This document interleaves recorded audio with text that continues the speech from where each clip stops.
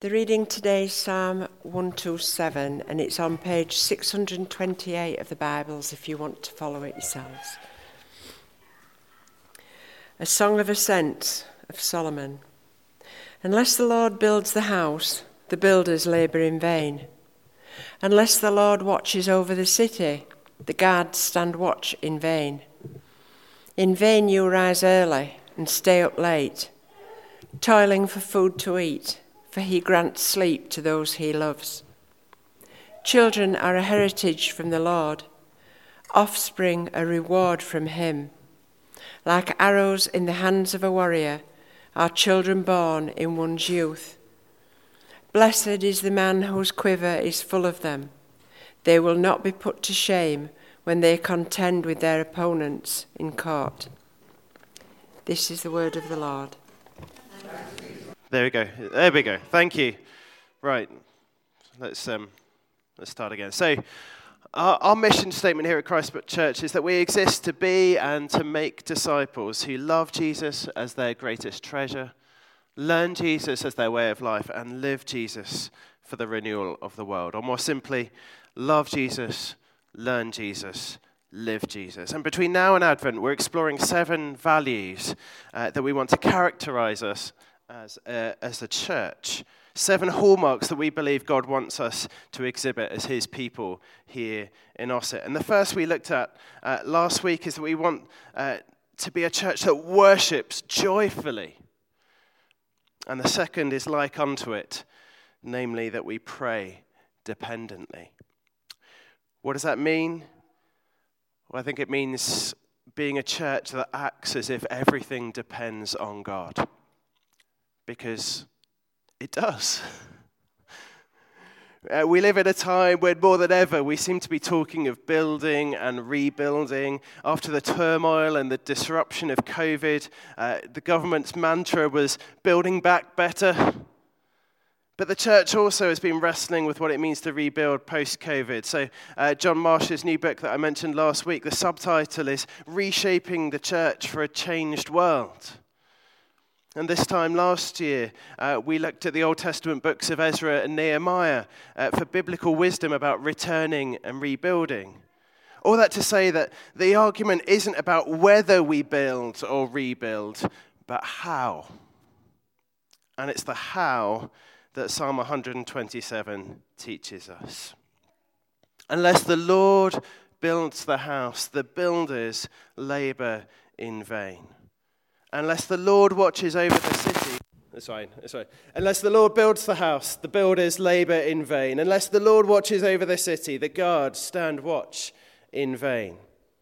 In vain you rise early and stay up late, toiling for food to eat, for he grants sleep to those he loves. So let me just ask you, what word stands out to you in those opening 2 verses? In vain? Yes.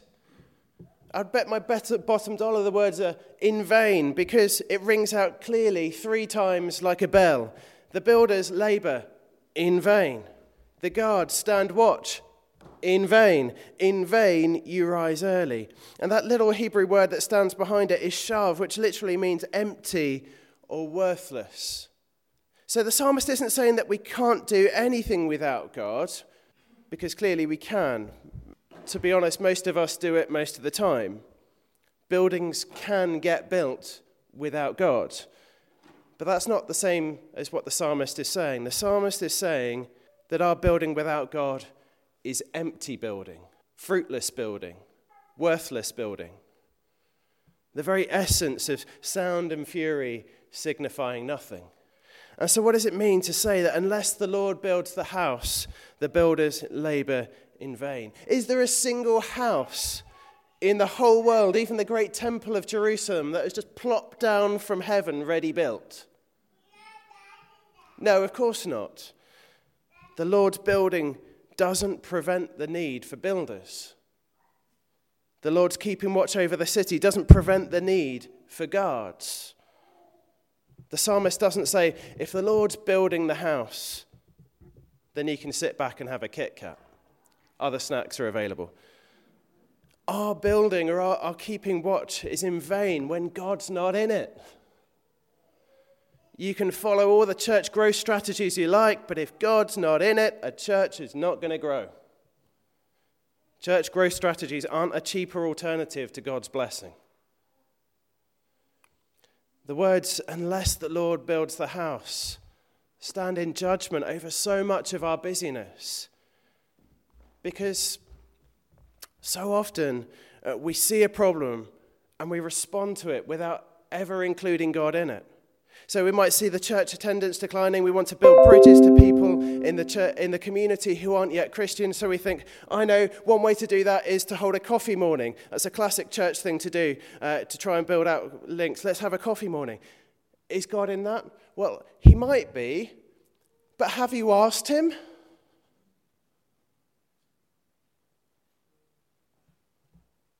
How would we know if we haven't asked him? We're assuming that we know what God wants. The psalmist says that something well-meaning done for God is empty if it's done without God. We build in vain if it doesn't come from God, but from our own clever ideas or imaginations. We build in vain if it doesn't need God to make it work because we can do it in our own power and strength. We build in vain if it doesn't participate in God's eternal purposes for creation, but only looks good in the here and now of life on earth. So if we don't hear these words from Psalm 127 as a challenge to us in our normal way of doing things, then I don't think we're hearing these words right. These words are profoundly countercultural because they say instead of hitting the ground running, as we tend to value so highly, we must really learn to hit the ground kneeling. Some of the greatest works of God are done through people who dare to do nothing.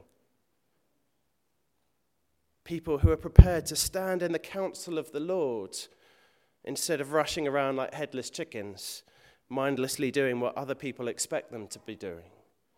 People who fear God more than they fear man.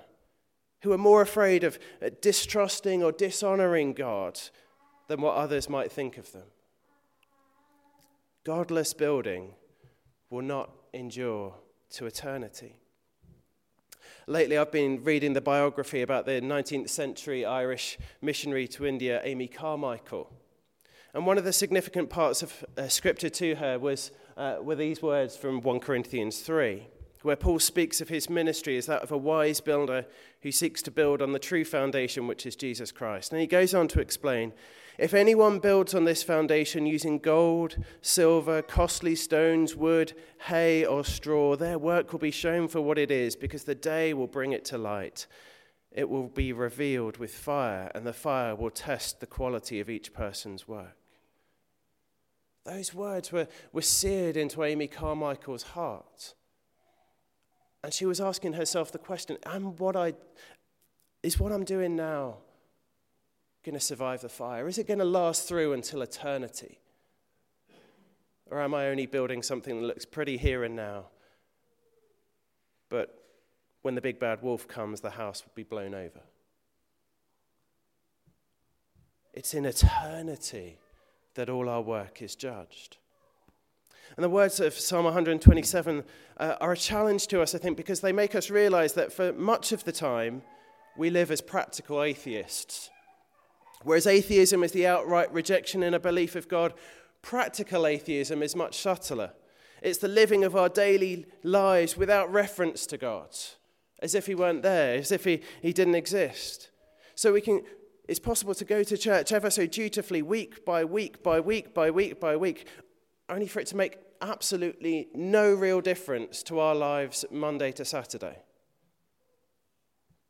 We can live exactly the same life as our non-Christian neighbour,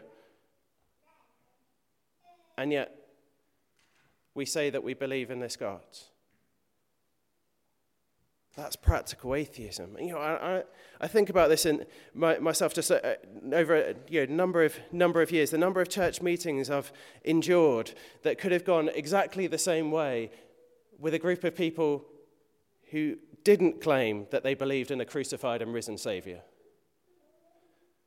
How easily we leave God out of the equation of our lives.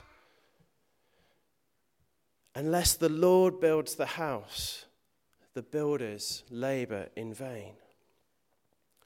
And so the question I think this psalm encourages us all to consider is, do we actually believe that? I don't mean believe it up here, I mean live as if that's true.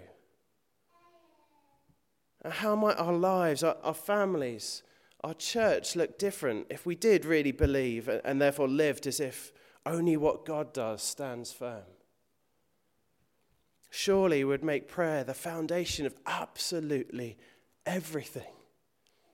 The great 19th century prince of preachers, Charles Spurgeon, once said this: "The condition of the church may be very accurately gauged by its prayer meetings. So is the prayer meeting a graceometer, and from it we may judge the amount of divine working among a people. If God be near a church, it must pray, and if he be not there, one of the first tokens of his absence will be its slothfulness in prayer." Amen. Preach it, brother.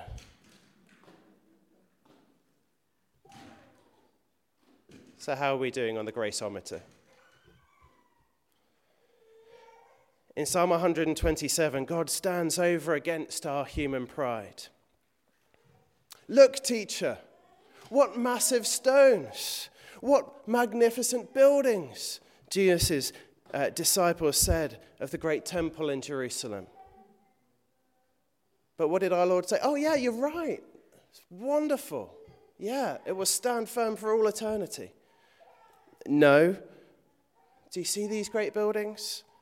Not one stone here will be left on another. Every one of them will be thrown down. Why? Because the Lord didn't build the house. Or as the risen Lord said to the church in Ephesus, "If you do not repent, I will come to you and remove your lampstand from its place." Or as Jesus said it in John's Gospel, "Apart from me, you can do nothing." God is glorified in our praying because our praying is both the open admission that we can't do anything without Christ and that Christ is abundantly able to meet all our needs and more. And so if we believe that Jesus is telling the truth, that apart from him we can do nothing, then surely the most important thing in the world is for us to make sure that we do nothing apart from him. Surely it would make prayer our first response instead of our last resort. Surely it would encourage us to seek the Lord in everything and for everything. Surely it would serve as an imperative to bathe our PCC meetings in prayer, our children's groups in prayer, our outreach in prayer, our worship in prayer, absolutely everything we do in prayer. Psalm 127 strongly suggests that only those efforts undertaken as part of God's purpose in the world has lasting value. So our great task is to discern God's purpose in the world. And how do we do that? In prayer. Dallas Willard writes, "Prayer is talking with God about what we're doing, thinking and doing together. It is co-laboring with God to accomplish the good purposes of his kingdom." And so the goal isn't merely to develop a prayer life, but a praying life. A prayer life means that we set aside blocks of time to pray. And that's good and that's necessary, but what we really need is to cultivate a praying life. A life saturated with prayerfulness, in which we seek to consciously do all that we do with God. So as we get ready to go on the bus, we're praying for an opportunity to share our faith with someone. Or as we respond to a difficult email at work, we're sending up one of those arrow prayers. "God, please give me wisdom to know how to respond." In other words, we seek to make the whole atmosphere of our lives one of prayerful attentiveness to God. It's not just, I've done 10 minutes of prayer in the morning, tick that off the list, it's done. But having God involved in the whole of our lives. And here's the great paradox of a Christian's work. We're not competent to build for God's kingdom until we see that we're not competent to build God's kingdom. Do you get it? In effect, Psalm 127 comes along and says, as long as you think you're a qualified builder, you're a cowboy builder. But as soon as you know you're not qualified and must rely on him, that's your qualification. Richard Foster writes, in prayer, a real prayer, we begin to think God's thoughts after him, to desire the things he desires, to love the things he loves. So we just don't know what God wants unless we pray. Because, frankly, our hearts are a terrible compass. Jeremiah says, the heart is deceitful above all things and beyond cure. So if I go by what I think God wants, and not by praying about it, just by what I think, chances are I'm probably going by what I want. Now, if Psalm 127 comes to us as a challenge, I hope you see it also comes to us as a huge encouragement and comfort. Because do you see what's on the other side of unless the Lord builds the house? It means it's not all up to us. It means it's not all up to us. I'm not in charge of growing this church. Praise the Lord. You're not in charge of your friends and relatives and family members becoming believers. Praise the Lord. We're not in charge of the re-evangelization of the nation. Praise the Lord. Isn't that good news? And that's why the beloved of the Lord can sleep. Because they know it's not all on their shoulders. Pride leads to prayerlessness. Because if it's not God who does it, if it's me who has to do it, then I don't have time to pray. I've got to get on with doing. But the psalmist says, rest is the gift that God gives to those who trust him to build the house.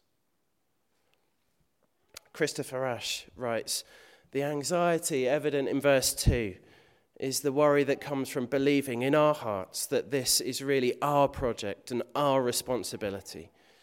If that is the case, then I cannot really afford to take a break, let alone sleep. I must get up early and go to bed very late, and in between I must toil away trying to bear the crushing burden of responsibility. And one of the fantastic things about this psalm is that it warns us that we can do gospel work in a way that denies the gospel. When we try and do gospel work in a way that says it's all up to me, I've got to make things happen, how does that communicate a gospel of grace in which it's God who does stuff for us? Sleep is an expression of faith in a God who never sleeps or slumbers. Rest is a token of trust that in any good work that we do, it's God who's at work behind it, and he doesn't take a break. And so, hear this, the balance then. Believing builders do build. There is work to be done, but they also rest because they know their work ultimately depends on God.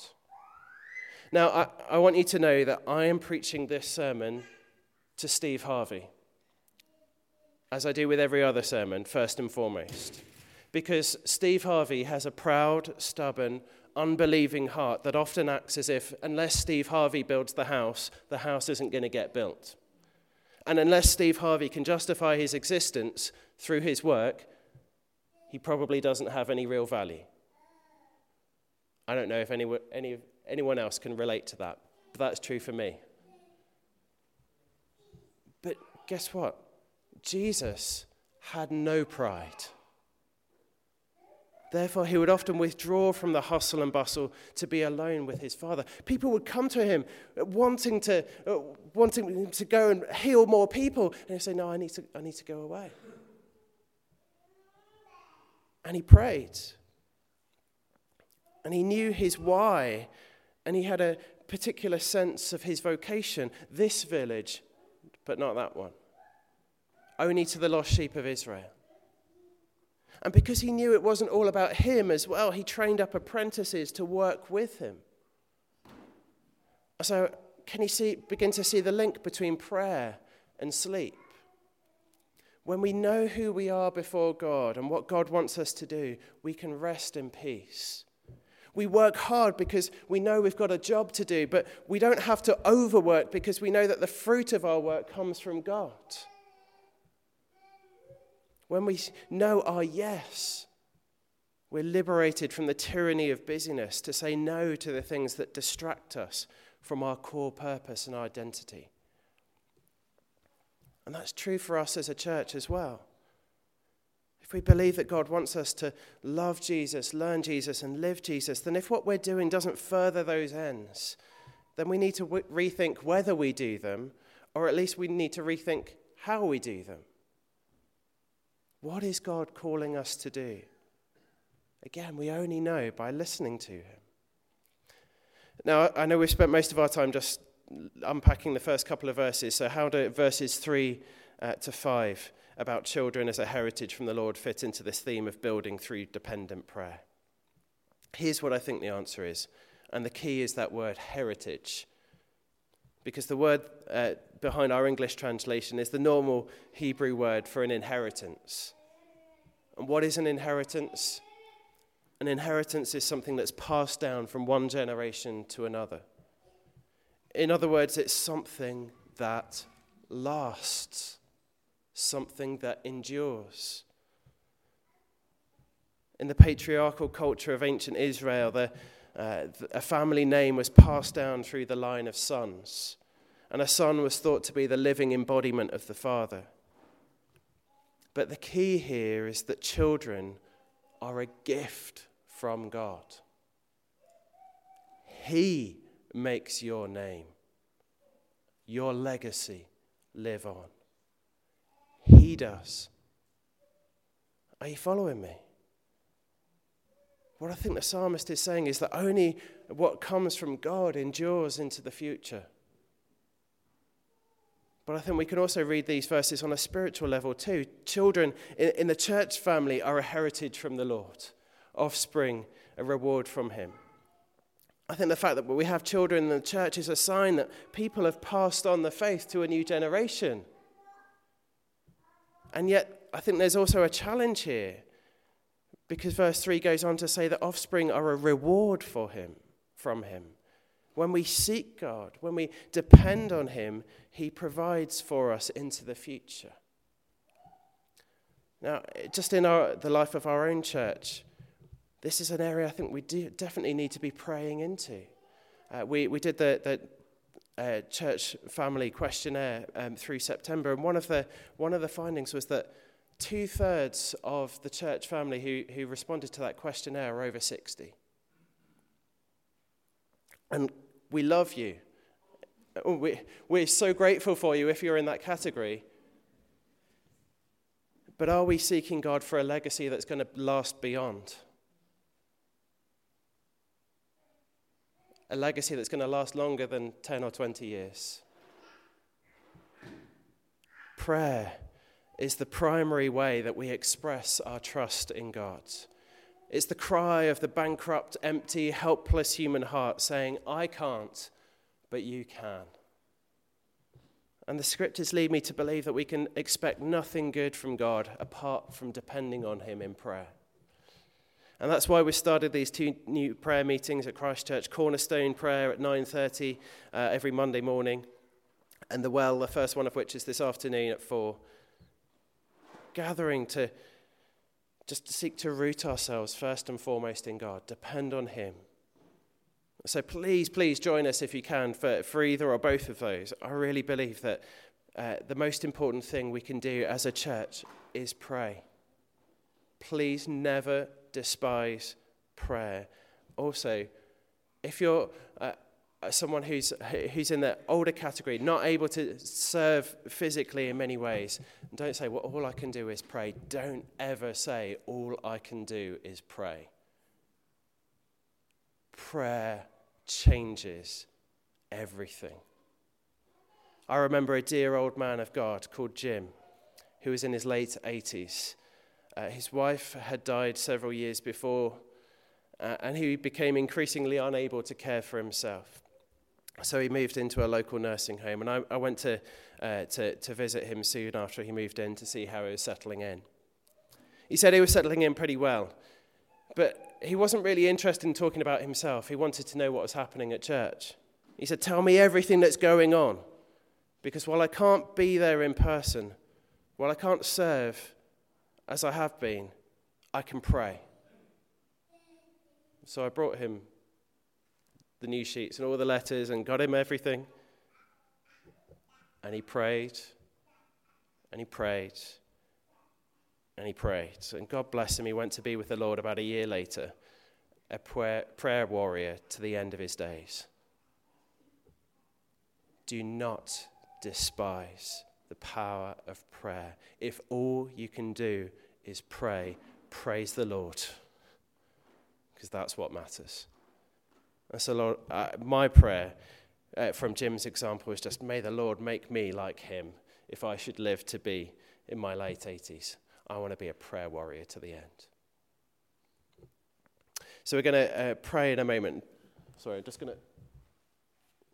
Before we do that, I just want to introduce a couple of things just to help us as we seek to be a church rooted in prayer. So one, there are two notebooks that I want to kind of introduce to us. So one is a book of answered prayer, because we believe that God does answer prayer. And a couple of weeks ago, Danny, where are you, Danny? There you are, shared his testimony of how God had answered prayer. And so if you've got testimonies of how God's answered prayer, come write it in and share it. And we'll make it available so that people can just read through it and find encouragements for themselves how to pray, and that God is in the business of answering prayer. And then we've also got a book for people to be able to write down prayer requests as well. I know kind of before COVID you had a similar kind of thing. So we're just going to, but if you want to write down prayer requests, it won't be used during the service. What we're going to do is we're just going to have it available in the prayer chapel after the service to pray through the things that are on there. Have it as a continuous, ongoing thing for people to be able to pick it up and pray through. And then hopefully a lot of those can go in the other book as well. So they're just a couple of things I want to just try and introduce to help us just become that more prayerful people more and more. So let's pray together. Lord, would you have mercy on us in our unbelief? Lord, our lack of prayer is so often rooted in our pride, in the foolish thought that we can get by ourselves. And so we pray that you'd forgive us. Well, I was reading just this morning in Psalm 109, David saying, I'm poor and needy. And Lord, I pray that each of us would have that sense of being poor and needy and being completely reliant on you. And so may the words of this psalm, I pray, remind us of our constant need for you. But may they also remind us that you are the God who never slumbers or sleeps, and that this world is yours and you're at work in it, and therefore we can rest in you. Lord, you know that some of us here probably need to be jolted out of our prideful self-determination. And others of us here need to hear your gentle voice calling us to rest, because you, not we, are the King of the universe. And so, Lord, I pray, come by your Spirit, minister to each of us according to our needs, and make us a people of dependent prayer, whose very dependency on you gives you all the glory. Amen.